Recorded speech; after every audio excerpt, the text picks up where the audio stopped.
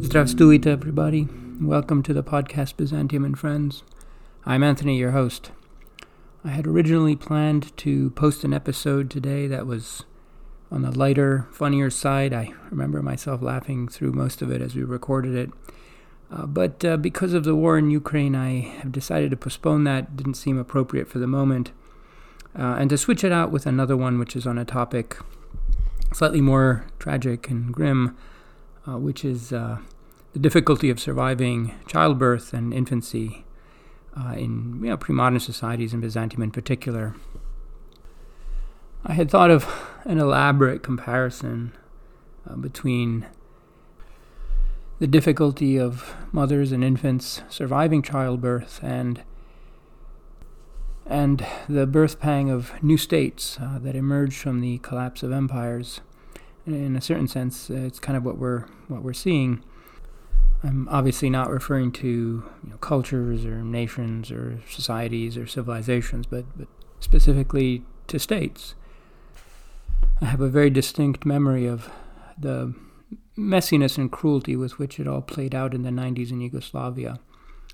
A set of wars that everyone seems to have forgotten, at least journalists do, writing about the conflict that's going on right now, but which was, in a certain sense, part of the same process. But upon reflection, I found such comparisons to be too precious for the moment. Instead, I want to note that this podcast receives about 40 downloads a month from Russia and Ukraine alike. And I'm sure that, given the approach that we take on this podcast to many issues, that all of you are appalled at what is going on. And in particular, I would like to call out to a Ukrainian-American art historian I met over 20 years ago, who spoke with great passion and eloquence on the underlying issues that have ultimately given rise to this horrific conflict, and who predicted it pretty well. And back then, of course, the world was that part of the world was just emerging from the Soviet Union, and our current entanglements and configurations were far beyond the horizon. But she was pretty in touch with some of the underlying issues, and I don't know if she listens to this podcast, but I just wanted to say, if she does, that I remember everything that she said, and it was spot on, very prophetic. I also remember all the Ukrainian phrases that she taught me, and so I feel far closer to this story than I might otherwise have been. So anyway, I have been thinking about her these past few weeks, and I hope that she's well. On to our topic of the day.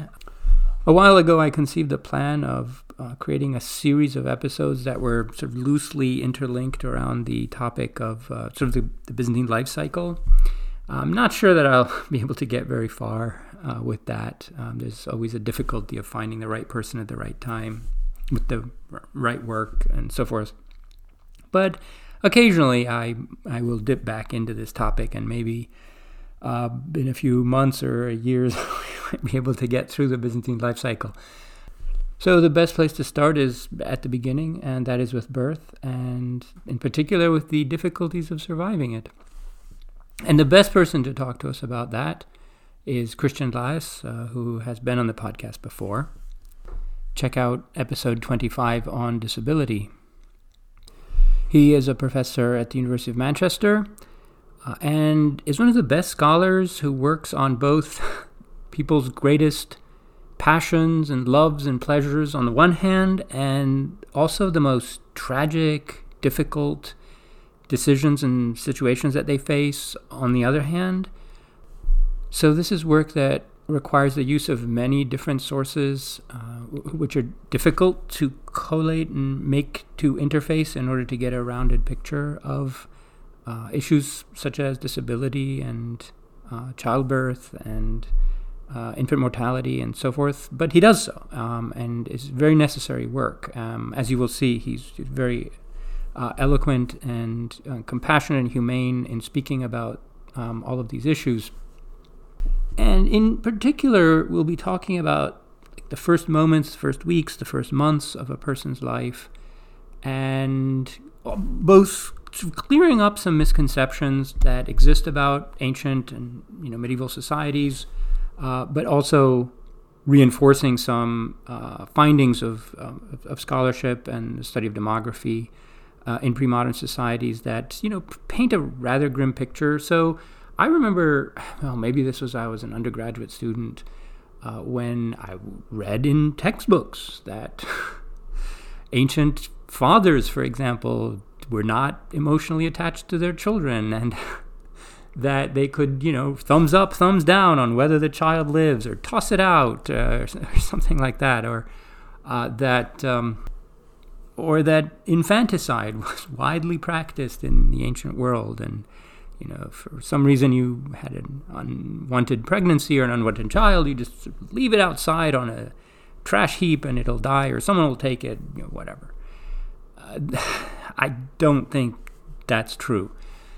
But you would also read that life expectancy at birth was very, very low, and that families had to have very, very many children if they hoped to have a few of them survive to adulthood. And this produced a very different set of life expectations for families and for children, and involved a great deal of loss and tragedy in family and personal history. And all of that's true. And so we need to keep all of that in mind whenever we're talking about pre-modern society. The experiences and emotional structure and demography of the family was so different from our own expectations. Thankfully. I have linked to 2 articles by Christian on these topics in the description of the podcast episode. Many thanks to medievalist.net for reposting all of these episodes. And so without any further delay, here's my conversation with Christian Laius. Christian, welcome back to the podcast. Hi, Anthony. It's such an honor and a pleasure to be back. So thanks for having me. Oh, no, thank you for coming.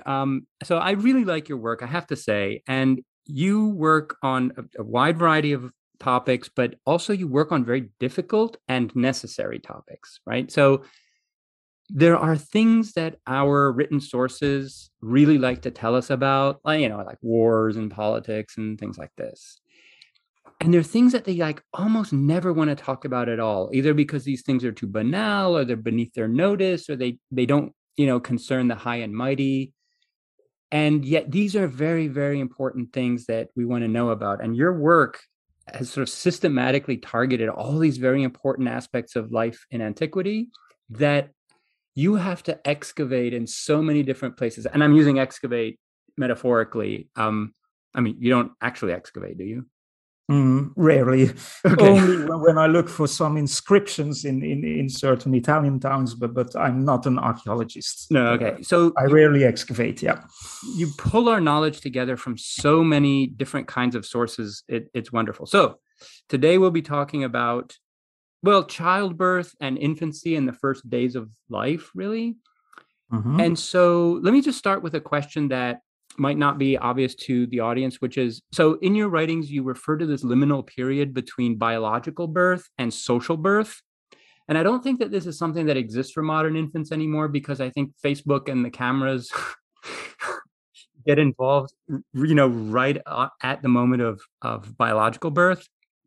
And so we've sort of collapsed that difference. But can you explain for us, in the Roman Empire, early Byzantine Empire, what is that period between biological birth and social birth, and what's the status of the infant during that period? Yeah, okay. I don't think I need to explain what biological birth is, but social birth, of course, is a concept which is kind of strange to us.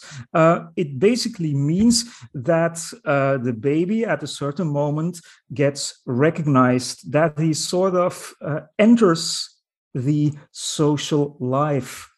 And that happens at a certain day. And in between, so the interval between the biological birth and the social birth, in between, you can consider perhaps, or you can consider the baby as something as well, more, now I quote from the ancient authors, perhaps more a plant than a real living being. Perhaps the baby not being like 100% fully recognized already. And so the big question is, when did this happen? When was social birth? I'd like to refer to only 1 and 2 days ago. So in the old Roman liturgy, so on the 1st of January, it's actually the feast of the circumcision of Jesus Christ. And the 2nd of January is the name of Christ. So this is already a good example, of course. In the gospel, it is said that on the 8th day, Jesus got circumcised and also got his name. So the 8th day, which is also considered connected, of course, to the holy number 7, is one of these days that are often mentioned for the social birth.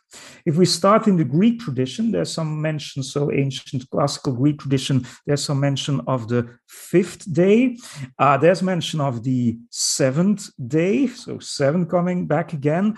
And in the Roman tradition, there's mention of the so-called Dies Lustricus, which is a day which involves also name giving and sort of ritual cleansing, and which is mostly situated at the 9th day for boys, again, sort of holy number 9, and at the 8th day for girls.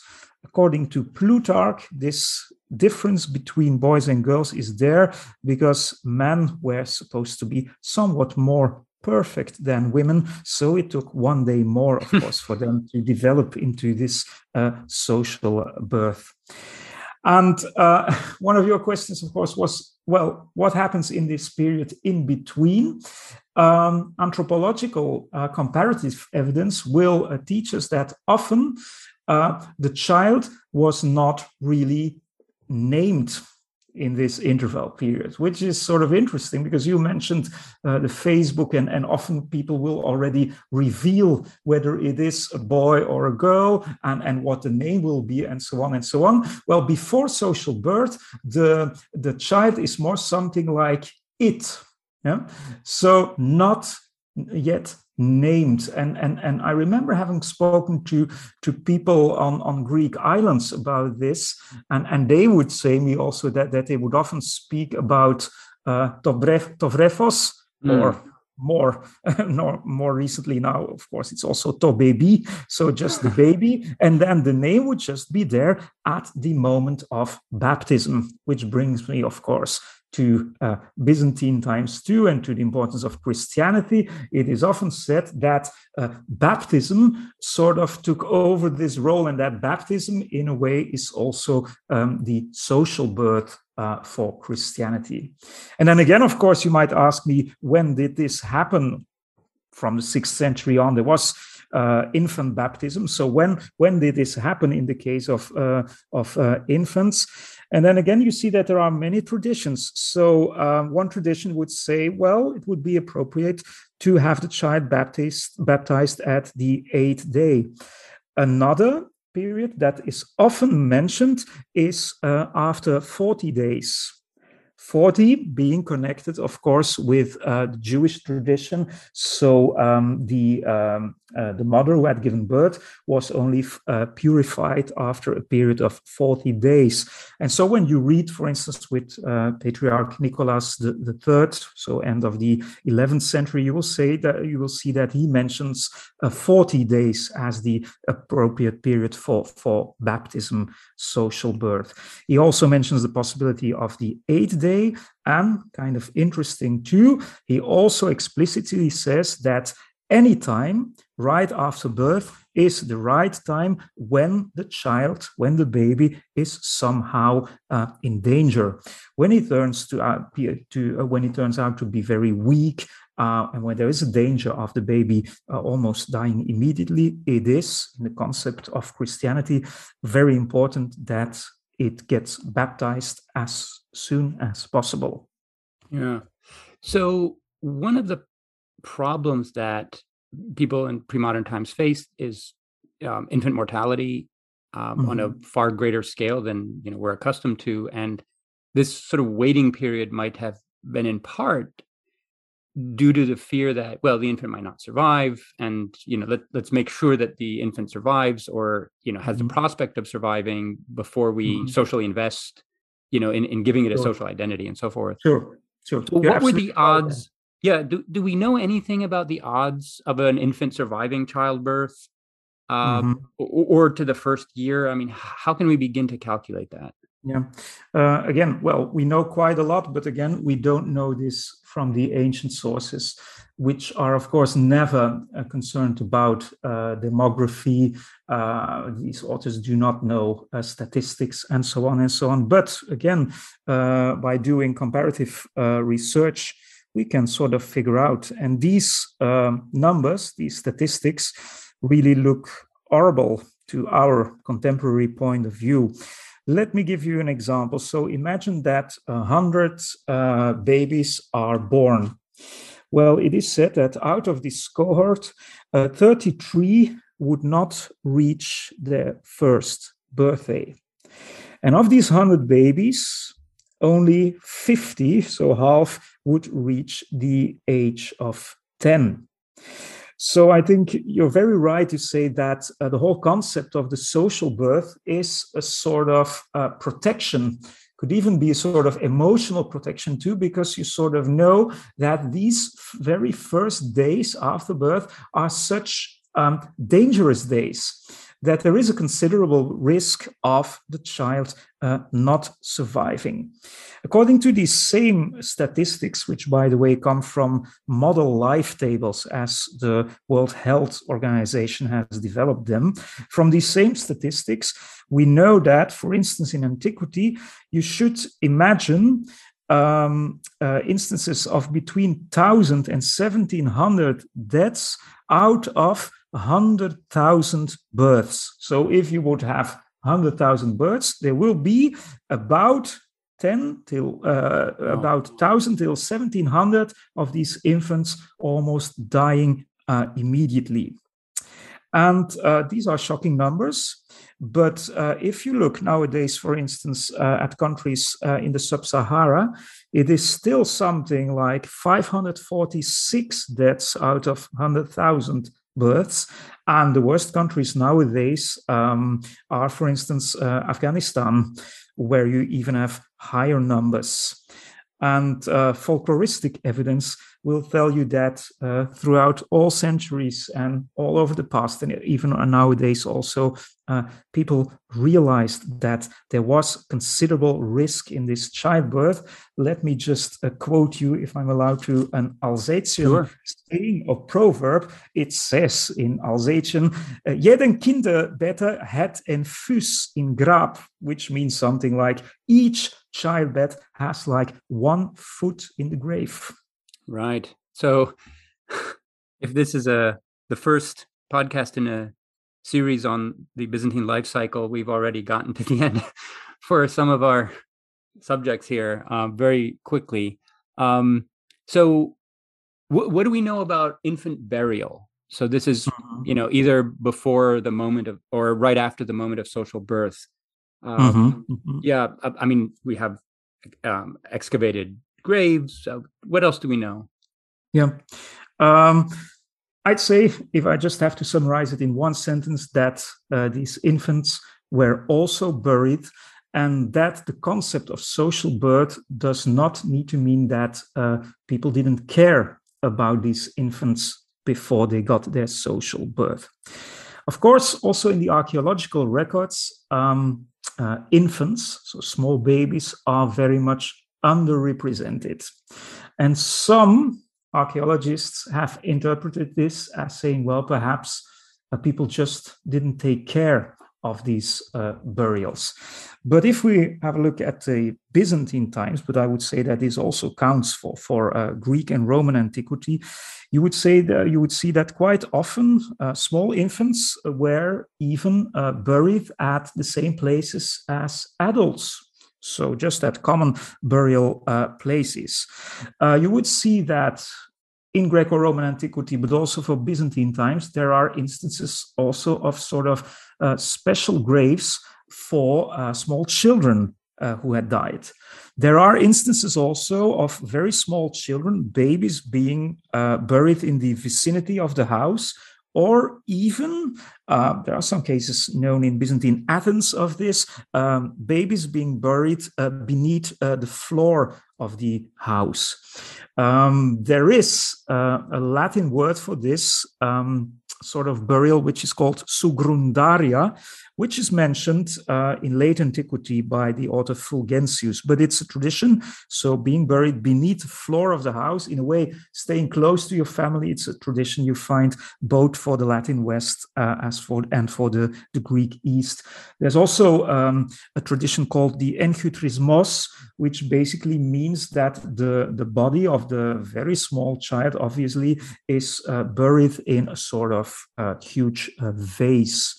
And so these traditions of burial do point at a certain care and a certain attention also being paid to these small infants. So it's not sure, of course, infant mortality was massive, that's the least one can say, but that does not automatically mean that there were no infants who were taken care of even after their death, so as burial is concerned. Yeah, I want to come back a bit later to the question of parental affection, because I occasionally read some very strange things about that in the scholarship. But I want to stay for now on the topic of the dangers that infants were in. And another one that is often mentioned is that in the ancient world and late antiquity, that infants were often exposed, which is a euphemism for either killed or allowed to die through neglect, either by literally being left out in the elements or something like that, or that they were given away or sold to be raised as slaves. So I know that there are sources that talk about this. I often suspect they might be rhetorical in like a bad way, right? Like that this might be some kind of trope that you use in certain rhetorical contexts. Do we know how widespread this practice might have been? Is it really attested? And why would parents engage in this sort of thing? Because it sounds pretty abhorrent. Sure. It's a very difficult topic. Again, I need to say that we don't have any statistics concerning this. Obviously not. But it's really a multi-sided question, and I think the answer needs to be very nuanced too. First of all, I'd like to point out that child or infant exposure doesn't really equal infanticide, killing, elimination, or whatever. It is very well possible, surely in smaller communities, that when a mother, for one reason or another, cannot take care of a child, that she just puts it away somewhere in a place. But because of the fact that the community is small, everybody really knows whose child this is. And there might be another couple just taking care of the child and just taking it in their house as if it were their own child. And that is, of course, very different from infanticide or elimination or selling into slavery and so on and so on. Now, there has been some counting being done on sort of sources of supply of slaves, mostly for the Roman Empire. And there, scholars would say that we need to take into account that there was a significant number of foundlings, so just children being found and being picked up by sort of slave owners who sort of raised them, educated them, and then sold them with profit. So that there was sort of business going on there, sort of selling of children who had been exposed in early infancy. So I'm sure that must have been there. As for the decision of not having the child live, there are some indications that this happened too. And I would like to make the point here that this is one of these themes which is really shrouded in silence. So anthropology will teach us that this is the kind of thing that people just do not like to mention afterwards. Sure. But it happened. Often, also in Byzantine times, often the giving birth was a thing that happened in circles of women, obviously. So there's the mother and there's the midwife. And there are some indications about the midwife sort of testing the viability of the infant.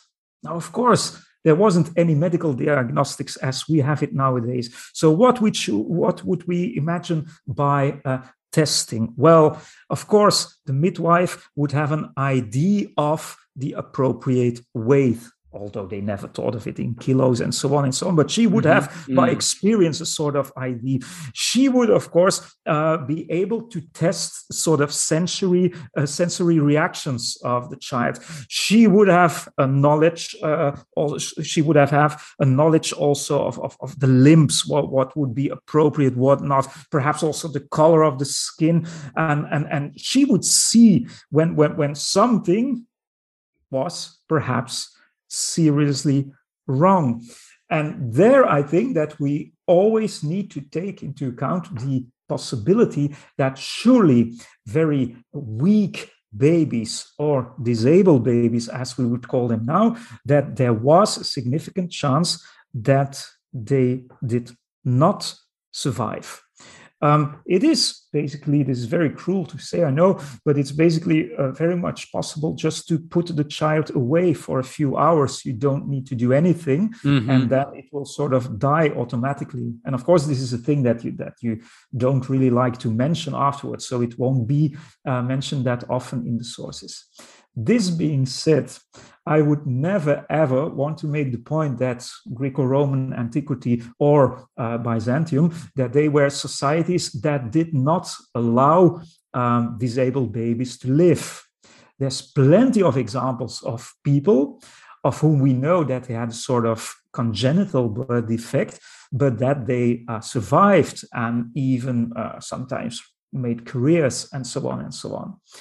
So I would say it depends very much on very concrete individual conditions. What if, for instance, a couple has been longing for a boy for many years, and now the first boy is there? Well, he doesn't really look healthy, but of course they don't have sophisticated diagnostics. So perhaps it will get better in a few years, and they just keep the child. What also about all sorts of disabilities which are not discovered right after birth? So there are cases of blindness, cases of deafness, which you just don't recognize from birth on. When you have the child for 2 or 3 years, of course, you're not going to decide to just get rid of him or her. And I would say that one of the reasons why we as scholars are so much interested in this is that in the 30s of the 20th century, these very few, admittedly very few texts, ancient texts that mention this elimination of weak life have been abused by Nazi scholars. And so they would like to they made the point that surely a Greek society was like a strong society, and that they refer to Sparta and so on, and that this society would just not allow disabled life to live, to continue. And so there's lots of studies about Hitler in his propaganda also referring to the Greeks. And then in the 50s, you get a sort of reaction. Then scholars will say, well, actually, you cannot blame ancient Greeks and Romans for this, because they didn't do this, and this was not like eugenetics and so on, which is obviously true. But I guess that because of this horrible abuse that was there in the 30s of the 20th century, that we are sort of very, very much focused on this, and that we sometimes want to sort of sort of forgive the ancient authors and say, well, this was not what they meant, which is partly true. But on the other hand, if you go to anthropological evidence, for instance, I think of what missionaries will often write. They will write that one of the striking things that happen to them is when they go to certain countries, what they have to do in the beginning is just doing like emergency baptism all the time. People just saying, well, the child cannot live, just have him baptized or have her baptized, and that's it. But we just cannot afford to have this disabled baby. So this is a reality that also exists. And of course, one would ask, well, what for the Byzantine Empire? Because, of course, Christianity is like 100% opposed to such practices.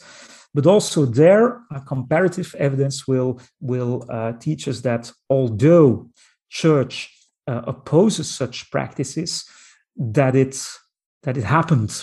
Yeah? And the best example, this is a statistical example, by the way. The best Christian example is from early 15th century Florence, where you have the Ospedale degli Innocenti, so the hospital for the innocent children, where at a certain moment, 2% of all inhabitants of Florence were actually foundlings living in this hospital. Wow. Can you imagine? This is huge because 2% are only the survivors. Right. Yeah? Because most of, or many of them would have just died on the streets. And of course, they didn't make it into the hospital. And this is, of course, in a profoundly Christian Catholic context. So it was still there. So this is reality we should face also for Byzantine times. Exposure of children and sometimes even not having the child living was a reality which was there. But again, this doesn't mean that there was anything as systematic elimination. This doesn't mean that there were no disabled children surviving. Sure. Christian, that was an excellent and nuanced sort of statement about our knowledge of this very difficult question.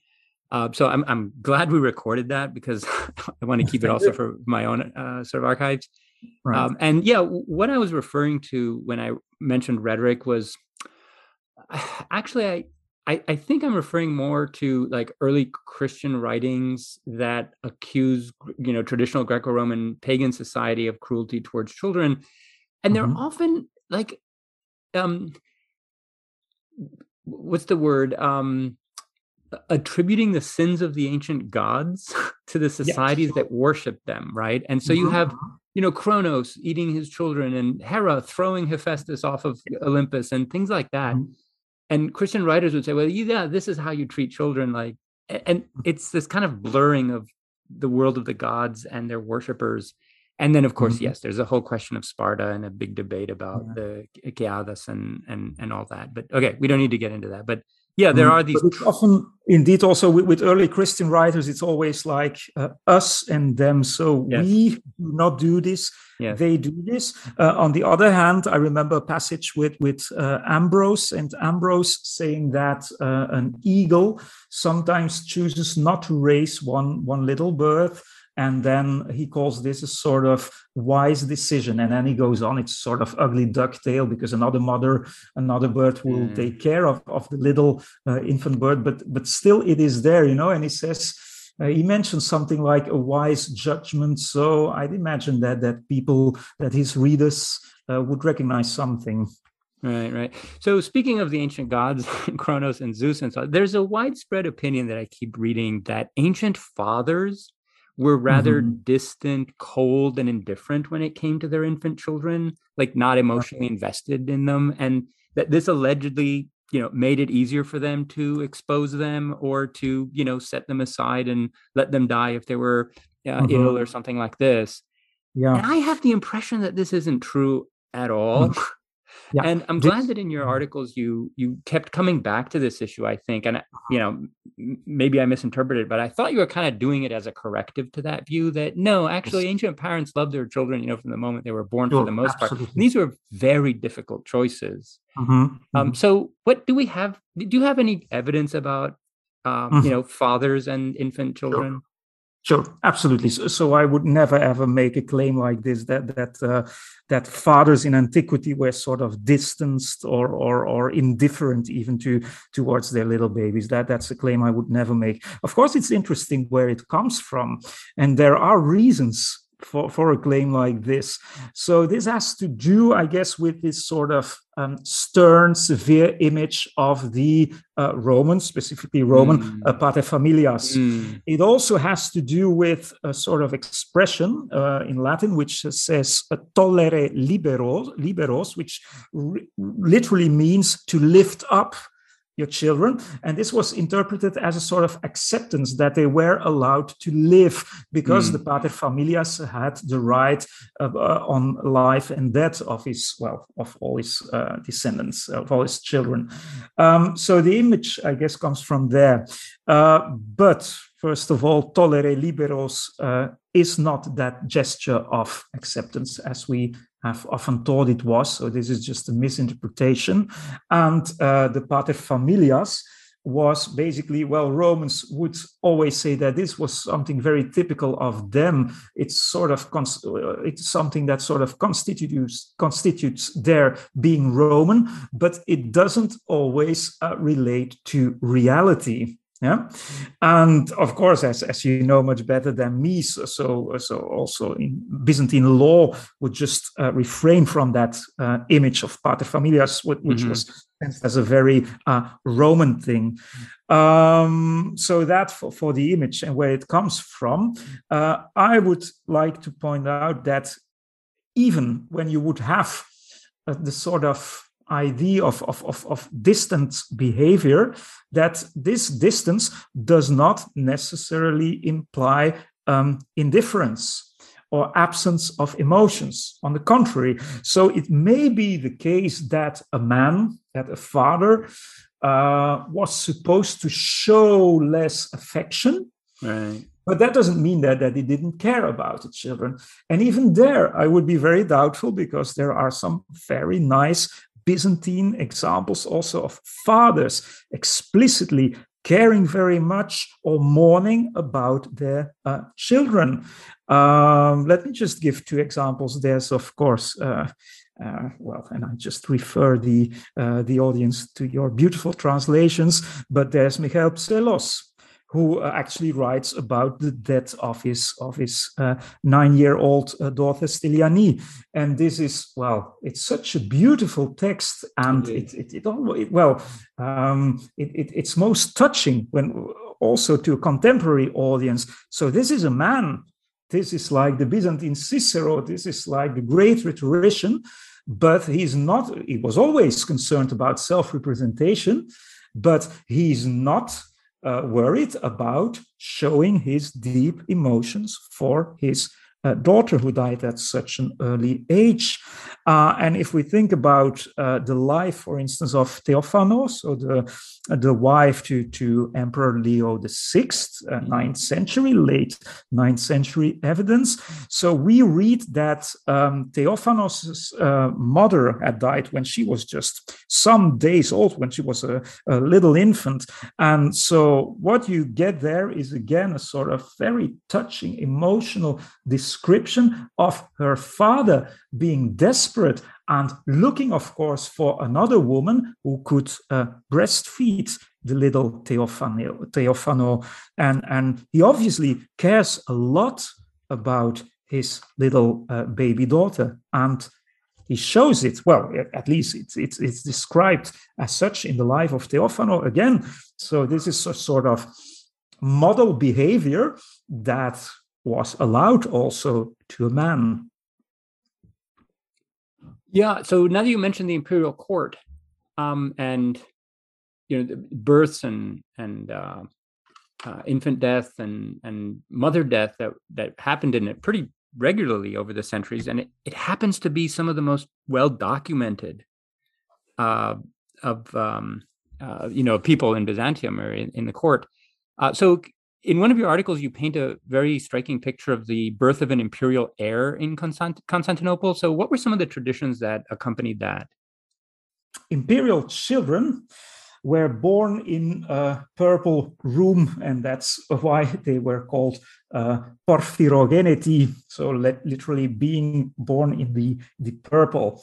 Yeah. And we happen to have that beautiful book of ceremonies written by the Emperor Constantine Porphyrogenetos, in which he really describes what happens when an imperial baby, to say so, was born. Let me just point out some details. So according to the Book of Ceremonies, the whole ceremony happens on the 8th day following the child's birth. That's again interesting, of course. It brings us again to the idea of the social birth. It appears to be the case that the bedroom of the empress who had given birth, that it was decorated with cloth of gold and with all sort of candles also. There must have been lots of candlelights there. And then in the church, there was a sort of special benediction ceremony. And also, again, on this 8th day, the name of the newborn infant was publicly announced. In the room, in the purple room to say so, the baby was placed in the cradle, and the mother and the child were covered with all sorts of spreads which were gold woven. And then basically there's all sorts of functionaries and dignitaries from the court who can just come into the bedroom to bring their good wishes and to bring their gifts also. Now, what is interesting is also that the Book of Ceremony mentions a sort of, I'd say, soup or a sort of beverage also called the logosema. And this was a very nourishing soup, which was sort of distributed in the streets of Constantinople, and which was drunk for the health of for the good health of the empress. And this, again, interesting, for a period of, here we go again, 7 days. So perhaps you know even better about these traditions. I sort of had to look it up, but I found that the logosema actually consists of water, then sticks of cinnamon, then cloves, and then a sort of pink red sugar.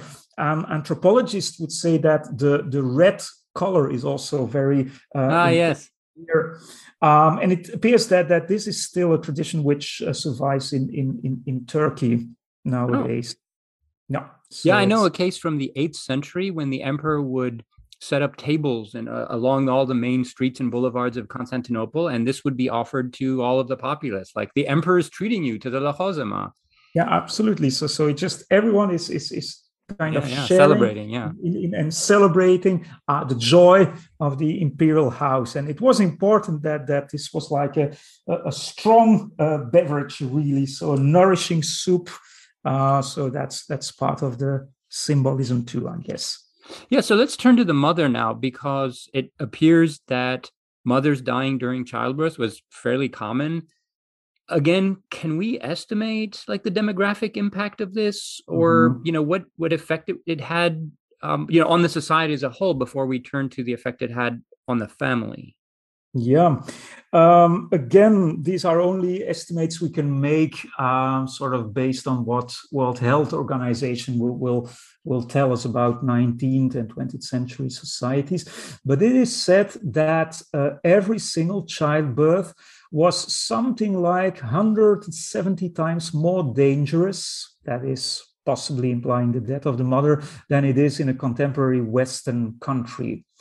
If you think about the fact that in Greco-Roman antiquity and in Byzantine times, a mother had to give birth, let's say, between 6 and 8 times in order to have a family consisting of 2 or 3 children, well, each time this childbirth is like, say, 170 times more dangerous. Right. So it means, again, that there is a chance, of course, not a huge chance, but a fair possibility that the mother would not survive. And this brings us, of course, if you ask about the impact for the family, to that very difficult question: what if the mother does not survive, when she dies in childbirth, and when the infant survives. And again, there's interesting anthropological evidence there. So it appears to be the case that children, so babies whose mother has died, have something like 170 times more chance of dying than their colleagues, to say so, or their the other babies whose mother is still alive. And this can be for many different reasons. For instance, for lack of milk, because of course you sort of kind of fastly need to find someone who can replace the mother.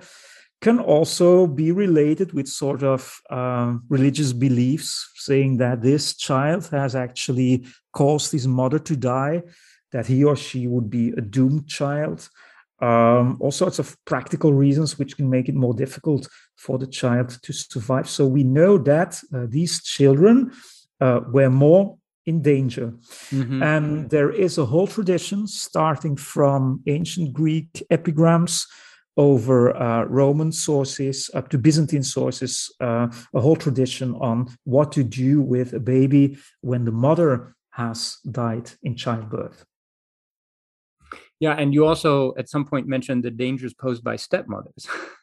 Mm-hmm. Right? I mean, like the evil stepmother, which we think of as a sort of fairy tale motif, it's actually a real risk, right? So the risk would be that the husband then marries again in order to have, both, to continue the family, but also to have a mother for existing children. But the stepmother is not so interested in the previous wife's children, right?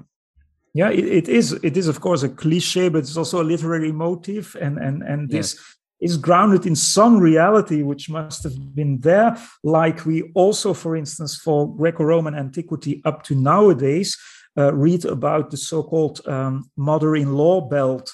So the idea that, well, surely when a younger girl just lives in the house of her husband, there is a significant chance that his mother is still alive, and this mother-in-law will often not treat her daughter-in-law that well.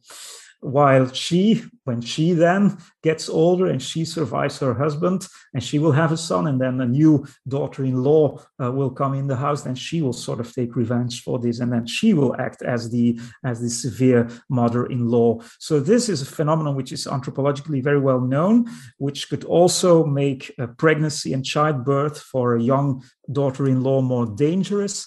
And again, we have testimonies about this from Greco-Roman antiquity up to nowadays.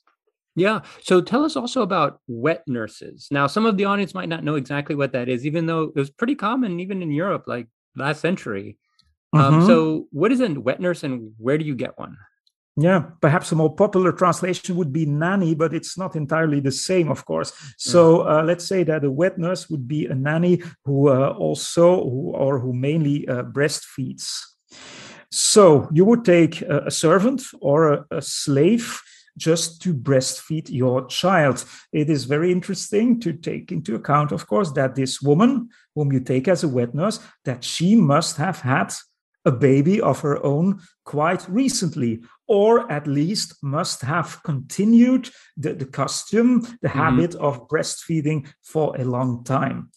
Now, why would you do so? This is interesting, of course. There are some ancient Greco-Roman ideals connected to aesthetics, so that it wasn't perhaps good for the aesthetics of the aristocratic body that you would breastfeed yourself. Could also have to do with a sort of contempt for physical work.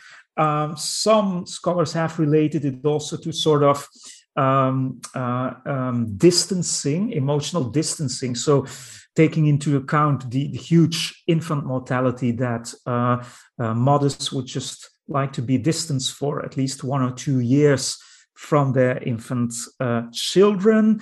So these may all be motifs, but a very practical motif would, of course, be when there are just problems, when the mother is just not able to give her milk herself. Because it's it's very important to take into account when you read all these ancient sources, Greco-Roman sources about wet nurses, that is mainly about higher or at least middling classes. They also made contracts, wet nursing contracts, where you can see that the lactation period was sometimes up to 3 years, by the way. But the normal situation, the mother just breastfeeding herself, would not need a contract. So that is not that often mentioned in the sources, though this was, of course, the more common occurrence. Yeah. So now, an interesting idea would be what happened in Christian times, because of course in Christian times you have very much this idea of the Theotokos. So basically, Virgin Mary breastfeeding Jesus herself. Yeah? And the more Mary gets important, the more this could also influence the image, at least the imagery of motherhood. And there are some really interesting Byzantine cases, again, in the lives, of course, of the saints. So I found one from the 9th century concerning the Patriarch Ignatius, where it is said that there is a mother of 3 children, and she has what is called dry milk. Well, whatever that may be, we can imagine, of course, that she cannot really breastfeed her 3 children. She has to recur to a wet nurse, which she does. But then, by drinking a potion and by being in contact with the relics of the saint, she gets healed. And she can breastfeed herself again, which is interesting here. So in this Christian source, the ideal situation is obviously that the mother would breastfeed herself. And this is part of her healing, that she can do it again and that she does not need to recur anymore to that wet nurse. Now also in Byzantine times, there have always been wet nurses, but I would tend to believe that it was less frequent than the phenomenon was in Greco-Roman times. Yeah, so correct my math here. You mentioned earlier that, let's say, the average wife or woman needed to have between 6 and 8 children in order to produce in order for the family to reproduce itself into the next generation. Right. That means for the population to remain stable. And I think we know that in times when there isn't like plague or famine or war, the population tends to increase very, very slightly, like 0.01% or something over time. So there is a slight increase. And because of the risk of childbirth, it means that women begin to give birth to children fairly young, maybe around 15, and, continue until they're maybe 30 or something. But it means that women are very often, like most of the time, they're either pregnant or breastfeeding. Yep. So that means that it would be fairly easy to find a wet nurse, in that most of the women in that range around you, like about half of them, were probably breastfeeding, if or maybe not half, maybe anyway, some very large number. So this would explain how this can be a very common thing. Now, I just have the impression that in like village communities, this tended to happen pretty often. Who's breastfeeding, give the infant to that, something like that. Yeah, that's obviously true. Absolutely. I think that technically we would not really call that wet nurse, because a wet nurse is mostly someone with whom you have a contract and you just ask her to do this for a certain period of time, and you just pay her for this, unless it's your slave, of course. Then you just order her to do this. But as you rightly mentioned, there's also all sorts of other solutions within the broader family or the broader community, which brings us to a very to our just to our tastes, to say so. This sounds like really odd, but this is the phenomenon of the breastfeeding grandmother. Yes. But if you look at it anthropologically again, so I just found some statistics about this. So if you look at countries where they still face real problems of mothers dying in childbirth. There's a sample of 30 countries. Well, in 10 out of these 30 countries, the first solution to supply for the mother's milk is the grandmother. And why is this? This is, of course, for many reasons. First of all, we find this odd because we often connote grandmotherhood to old age, which doesn't need to be the case at all. Right. It is perfectly possible if you are a mother for the first time in your late teenage years, it's very much possible to be a grandmother at about age 40. It is very much possible that you as a grandmother are still breastfeeding, in the process of breastfeeding, because you still have smaller children around. Yeah? So right. This is an obvious possibility. And this must have happened also in Byzantine times. Again, so there's a 9th century source about Niketas of Medikion about his grandmother, because his mother died when he was only, I guess, 8 days old. And the first who takes care of him is his grandmother.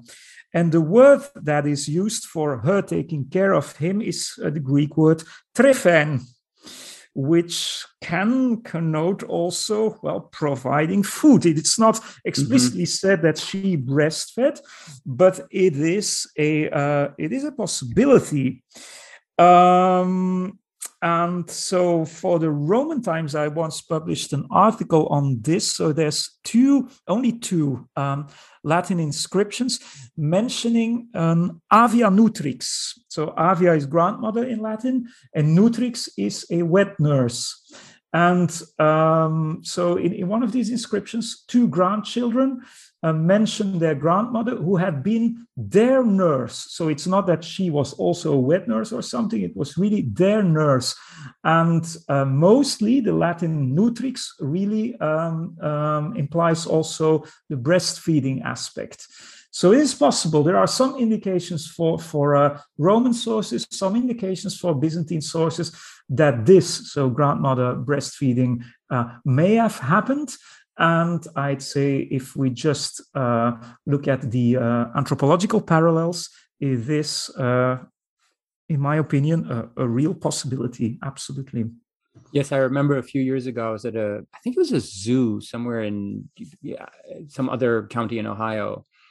And there was a woman, she was about 60, and she had a child, maybe about 4 or something like that. And I don't know, we got to talking, and I think we asked, like, well, so, like, what's your granddaughter's name?